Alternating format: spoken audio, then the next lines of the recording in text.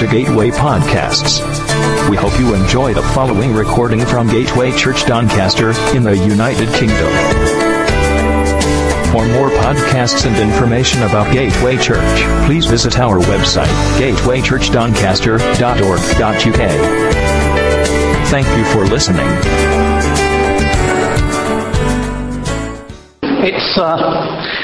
It's always encouraging when you're going to preach, when God turns up and starts to say the same things that you're going to say before you get there. And I do feel that's what's been happening a bit this morning. He's been talking to us during the morning about it being a new year and a new start, about it being an important year for the church, an adventurous year, about going places that we might not want to go,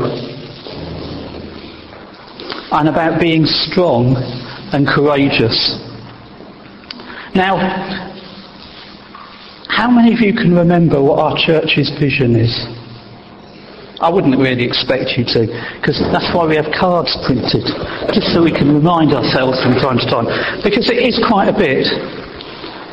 But the first two lines are to build a large town-wide church which is God-centred, Bible-based and Spirit-filled. Now, even if you forget the rest of our vision statement, which only goes to make our vision bigger, that's quite a tall order. We live in a town of 286,000 people. Yet there isn't a big, strong, vibrant Christian community. So to actually even make that statement is a bold statement. And it means we're going to have to go places we don't want to go, do things we don't want to do, and be strong and courageous. And whenever you're doing that in God's plans, it is going to be an adventurous year. When we look back over last year, we didn't achieve everything that we set out to do. But actually, if you take one of last year's prayer cards and look through it, you can begin to tick off one thing after another, either because it started to happen or because you can see it on the horizon. And I just find that a real encouragement. So this morning's talk has the title, Being a Small Church with a Large Vision. Because that's what we are. At the moment, we are small in number, but we have a huge vision. Because we believe we can have an impact in this town. Let's just start off. What are your earliest memories of church?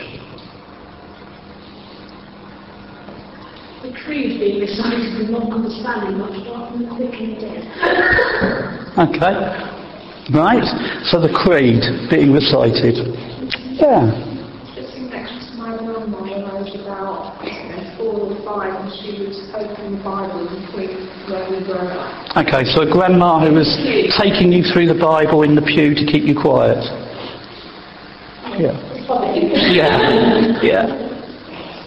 I remember listening to our singing songs to Jesus with the guitar player. Good. Excellent. So singing songs in Sunday school. I got some memories about church. And when I look back, some of the things I look back on, they're not all quite about church, but the memories tend to point towards church. You'll see what I mean in a minute. They weren't all positive. I can remember sitting in school assemblies. Yeah? I was sat in school assemblies with 1,000 other boys between 13 and 18. And we were singing songs that most of them didn't want to sing, reciting prayers that most of them didn't want to pray. There were just hundreds there, and it didn't mean a thing. The highlight of most schools' assemblies was who was sick or who got marched out for making a fuss. The second one was, I was in the Boys' Brigade. And whilst I enjoyed Boys' Brigade, and actually I enjoyed church as I knew it at the time, there were things that didn't really make sense. And one of them was when you had a BB church parade, you'd do the parade bit of it, and then as you went in to church, being male, you had to take your hat off. Now the Girls' Brigade were allowed to keep their hats on, because women wear hats. Men don't in church. And I just remember thinking, why do we have to take our hats off for a God who looks at our hearts? And I heard the other day someone who got a text from someone who was going around St Paul's Cathedral, and he said, "You won't believe this, but I've just been asked to remove my hat by a man who's wearing a skirt." But why? What was the point of that? And I can remember a time, not going back quite so far, when a fellow leader in the church resorted to threats to try to get me to agree with him. And you know, that did something to me. It said to me that I was never going to be influenced by him again. Because if he had to resort to threats to make me to agree with him, he had lost his spiritual authority. It's a bit like we read about Thomas Aquinas went to see the Pope, and he got taken into the Vatican, and it was all gold and everything everywhere. Big architecture, big statement. And the Pope said to him, "Welcome. As you can see, we no longer have to say, 'Silver and gold have I none.'" And Thomas replied, "No, but neither can we say, 'In the name of Jesus, get up and walk.'" And what he was getting at was, in those trappings, the church of the day had lost its spiritual authority. And I know those things that I was just talking about, school assemblies, church parades, and the time when I came under threats, they maybe look back on the church and say, this isn't what God wants. This isn't what God wants. The church has to be something far more than this. It has to be something closer to what is revealed in Scripture. And that's one of the reasons that I am such an ardent restorationist at heart. Now, I'm not knocking others. There are a number of others I have a great deal of respect for. I'm in regular contact with a number of the other church leaders in town. And in their own way, they're doing good work. We use resources from other churches, like the Alpha course from Holy Trinity Brompton. I'm not knocking what other people are doing at all.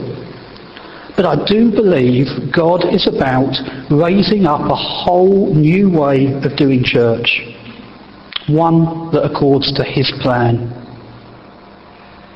Right from the beginning of time, God has only had one plan for the salvation of mankind. And that is the church. The church is plan A, and there is no plan B. His plan is so important that he won't let anything get in the way of it. And if we personally try and hold up God's plan, then what he'll do is he'll move his plan to go round us. His plan is more important than any individual. And because of that, things that are built on hundreds of years of way of doing things, things that are built on tradition, are very vulnerable, and they're liable to danger. Now, sometimes tradition is helpful because it gives us the security we need to move forward with God. But sometimes tradition is meaningless. So what sort of church does God want, particularly in the new year that he's taking us into? If you have a Bible, you might like to open it at 1 Samuel 17, verses 20 onwards. 1 Samuel 17, 20 onwards. Here we have the story of David and Goliath.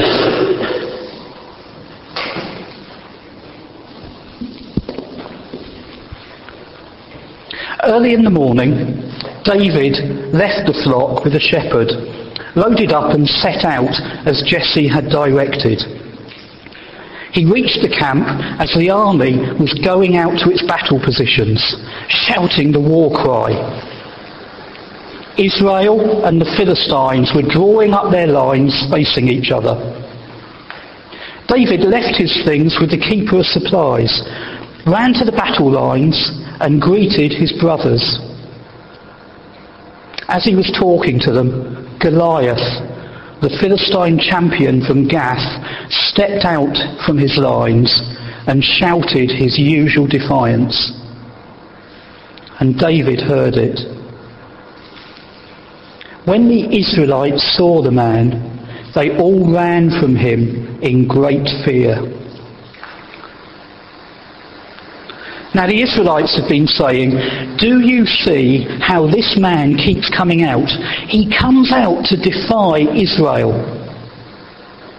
The king will give great wealth to the man who kills him. He will also give him his daughter in marriage, and he will exempt his father's family from taxes in Israel." David asked the men standing near him, "What will be done for the man who kills the Philistine and removes this disgrace from Israel? Who is this uncircumcised Philistine that he should defy the armies of the living God?" They repeated to him what they'd been saying and told him, "This is what will be done for the man who kills him." When Eliab, David's oldest brother, heard him speaking with the men, he burned with anger at him and asked, "Why have you come down here? And whom did you leave with those few sheep in the desert? I know how conceited you are and how wicked your heart is. You came down only to watch the battle." "Now what have I done?" said David. "Can't I even speak?" He then turned away to someone else and brought up the same matter, and the men answered him as before. What David said was overheard and reported to Saul, and Saul sent for him. David said to Saul, "Let no one lose heart on account of this Philistine. Your servant will go and fight him." Saul replied, "You're not able to go out against this Philistine and fight him. You're only a boy, and he has been a fighting man from his youth." But David said to Saul, "Your servant has been keeping his father's sheep. When a lion or bear came and carried off a sheep from the flock, I went after it, struck it, and rescued the sheep from its mouth. When it turned on me, I seized it by its hair, struck it and killed it. Your servant has killed both the lion and the bear. This uncircumcised Philistine will be like one of them, because he has defied the armies of the living God. The Lord who delivered me from the paw of the lion and the paw of the bear will deliver me from the hand of this Philistine." Saul said to David, "Go, and the Lord be with you." Then Saul dressed David in his own tunic, put on a coat of armour on him, and a bronze helmet on his head. David fastened on his sword over the tunic and tried walking around, because he wasn't used to them. "I cannot go in these," he said to Saul, "because I'm not used to them." So he took them off, and then he took his staff in his hand, chose 5 smooth stones from the stream, put them in a pouch of his shepherd's bag, With his sling in his hand, he approached the Philistine. Meanwhile, the Philistine, with his shield bearer in front of him, kept coming closer to David. He looked David over, and he saw he was only a boy, ruddy and handsome, and he despised him. He said to David, "Am I a dog that you would come at me with sticks?" And the Philistine cursed David by his gods. "Come here," he said, "and I'll give your flesh to the birds of the air and the beasts of the field." David said to the Philistine, "You come against me with sword and spear and javelin, but I come against you in the name of the Lord Almighty, the God of the armies of Israel, whom you have defied. This day the Lord will hand you over to me, and I'll strike you down and cut off your head. Today I will give the carcasses of the Philistine army to the birds of the air and the beasts of the earth. And the whole world will know that there is a God in Israel. All those gathered here will know that it is not by sword or spear that the Lord saved, for the battle is the Lord's, and he will give all of you into our hands."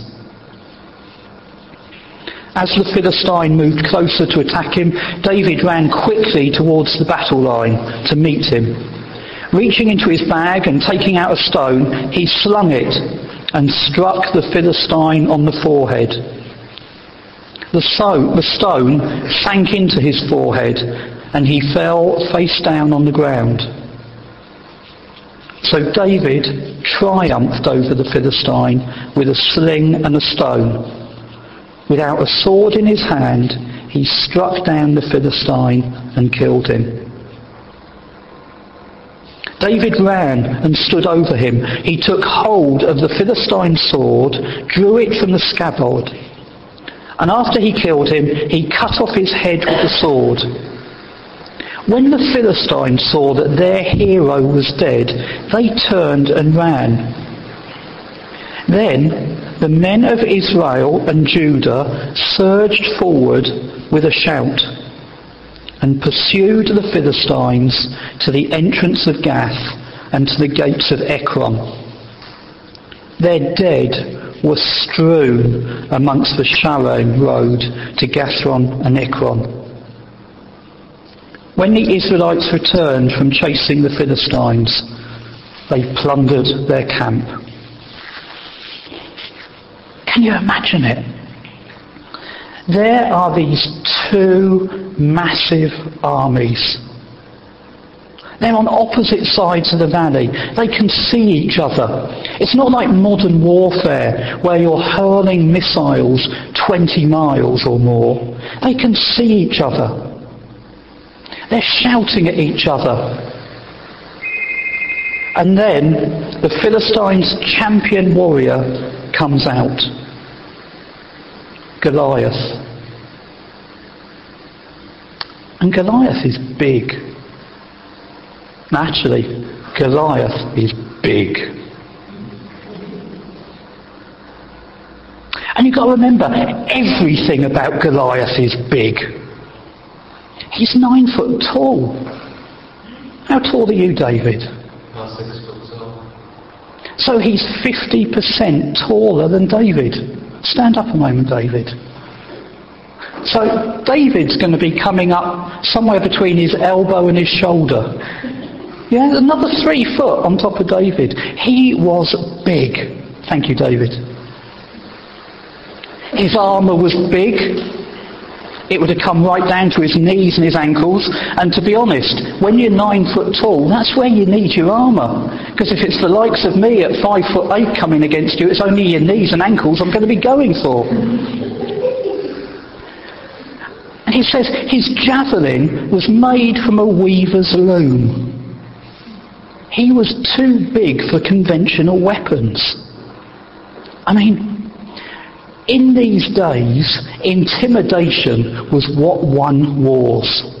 The biggest and the strongest army won. And this was intimidation. And he was loud. He was shouting. They could hear him shouting his taunts. So what were the Israelites?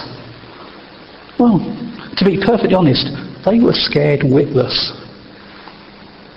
They were thinking, we are out of our league here. So Goliath takes advantage of that, and he tries to dominate the battle. He says, this is how we're going to do this. He tries to impose his rules on the game. You send out one man, forget the armies, you send out one man and I will fight him, and the winner takes the lot. He was playing a game of brinkmanship of the highest order. And this was a watershed moment for Israel. And I think now is such a moment for the church. If the church of Jesus Christ does not re-establish itself in this generation, it will become totally marginalised and irrelevant. And we need to take hold of that. We need to take hold of what God is calling us to and trust him to elevate the church, not just for us, but across the whole nation. So what do we see in David that will lead the church to victory? I think there are 5 things. Firstly, David was driven by a sense of destiny. Saul and his army didn't have that. They didn't want to fight. When Goliath was taunting them, nobody wanted to go out and fight him. No one volunteered. They were dismayed and terrified. I mean, to be fair though, Goliath was a bit like the equivalent of when the first tank appeared in World War I. It must have taken the troops in the trenches by utter amazement, and the Israelites just wanted to run from Goliath. Saul was absolutely desperate, and he couldn't think of anything to do. He didn't have the spiritual motivation to turn that situation around. So he started to use non-spiritual means to try and regain control. So what did he do? He offered material gain and marriage. You'll be rich. You can have my daughter, and your whole family will be exempt from taxes. They might be good motivators, but they're certainly not spiritual. And to David, this was a disgrace. It was firstly wrong that someone should intimidate the army of the living God, which is why he came out with, who is this uncircumcised Philistine? He was offended by Goliath's claims. Why? Because he had a sense of destiny. He had an inner conviction that he was created to contribute to or cause something or achieve something significant for God. So he goes up to Saul and he says, I'll kill him. We need that sense of conviction. It's essential to us. Jesus said, I have called you that you would bear fruit. Fruit that will last. We need that conviction when we face giants. So that we can turn around and say, no, you're going down. Churchill was a man with a great sense of destiny. And just before the Battle of Britain, which historians often call our darkest hour, France was occupied. It was looking as though England could be invaded. And Churchill said, it seems that I am walking with destiny. And it was his conviction that kept the nation steady over the next year. He actually got a letter at one point from the Australian High Commission, and they wrote to him saying, come on, it's time to negotiate with Hitler.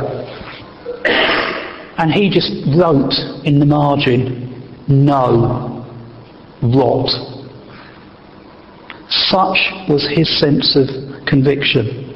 People came to him and said, we need to clear the art out of the museums. Perhaps we should send it to Canada.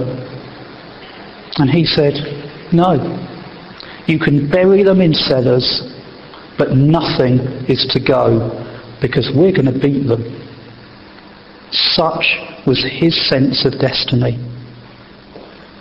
And we need to shape our lives around our sense of destiny, not around the giants.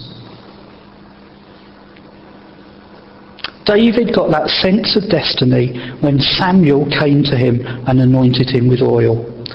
The power of the Lord came on him and was with him from that day forth. David was a man driven by a sense of destiny. He was also a man of action, not passivity. Now, the culture of this age, that's probably not the way things are. It's cool to be laid back. In fact, it's very cool to be very laid back. There's a story about a woman who went to do her shopping, and she got to the checkout to pay, and she didn't have quite enough money with her. So she did that thing that only women can do. Men can't do it. Okay? Believe me, they can't do it. She got a handbag and she tipped it out, hoping there was the little bit of loose change she needed in the bottom. And she was going through, putting the stuff back in her handbag, okay, and, there were a couple of biscuits and the couple of used tissues and the lipstick and everything else. And in amongst it all, there was a TV remote control, okay. And the checkout operator said to her, do you always take the TV remote control in your handbag? And she said, no. But my husband wouldn't come and help me with the shopping, so I figured this was the most evil thing I could do to him. Okay. Saul's army had done absolutely nothing for 40 days before David arrived. They had had 6 weeks of absolute passivity. They didn't attack. They didn't retreat. David was the opposite. He'd only been there a few minutes and he was wanting to go and kill the guy.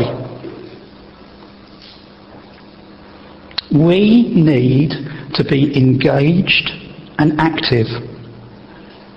Saul was settling for being busy rather than active. There was plenty to do. There were thousands of troops to be fed, and of course swords need cleaning, don't they? You don't want to have a dirty sword when you're going to get blood on it. So, there was plenty to do. What he was ignoring was the one thing that needed doing: killing Goliath. There's a business term. It's no one is talking about the elephant on the table. What it means is you're talking about all sorts of plans and strategies and actually ignoring the thing that is the problem and is staring you in the face. You're talking as though it's not there at all. What was the elephant Saul was ignoring? Goliath. David concentrated on the elephant. He went and killed Goliath.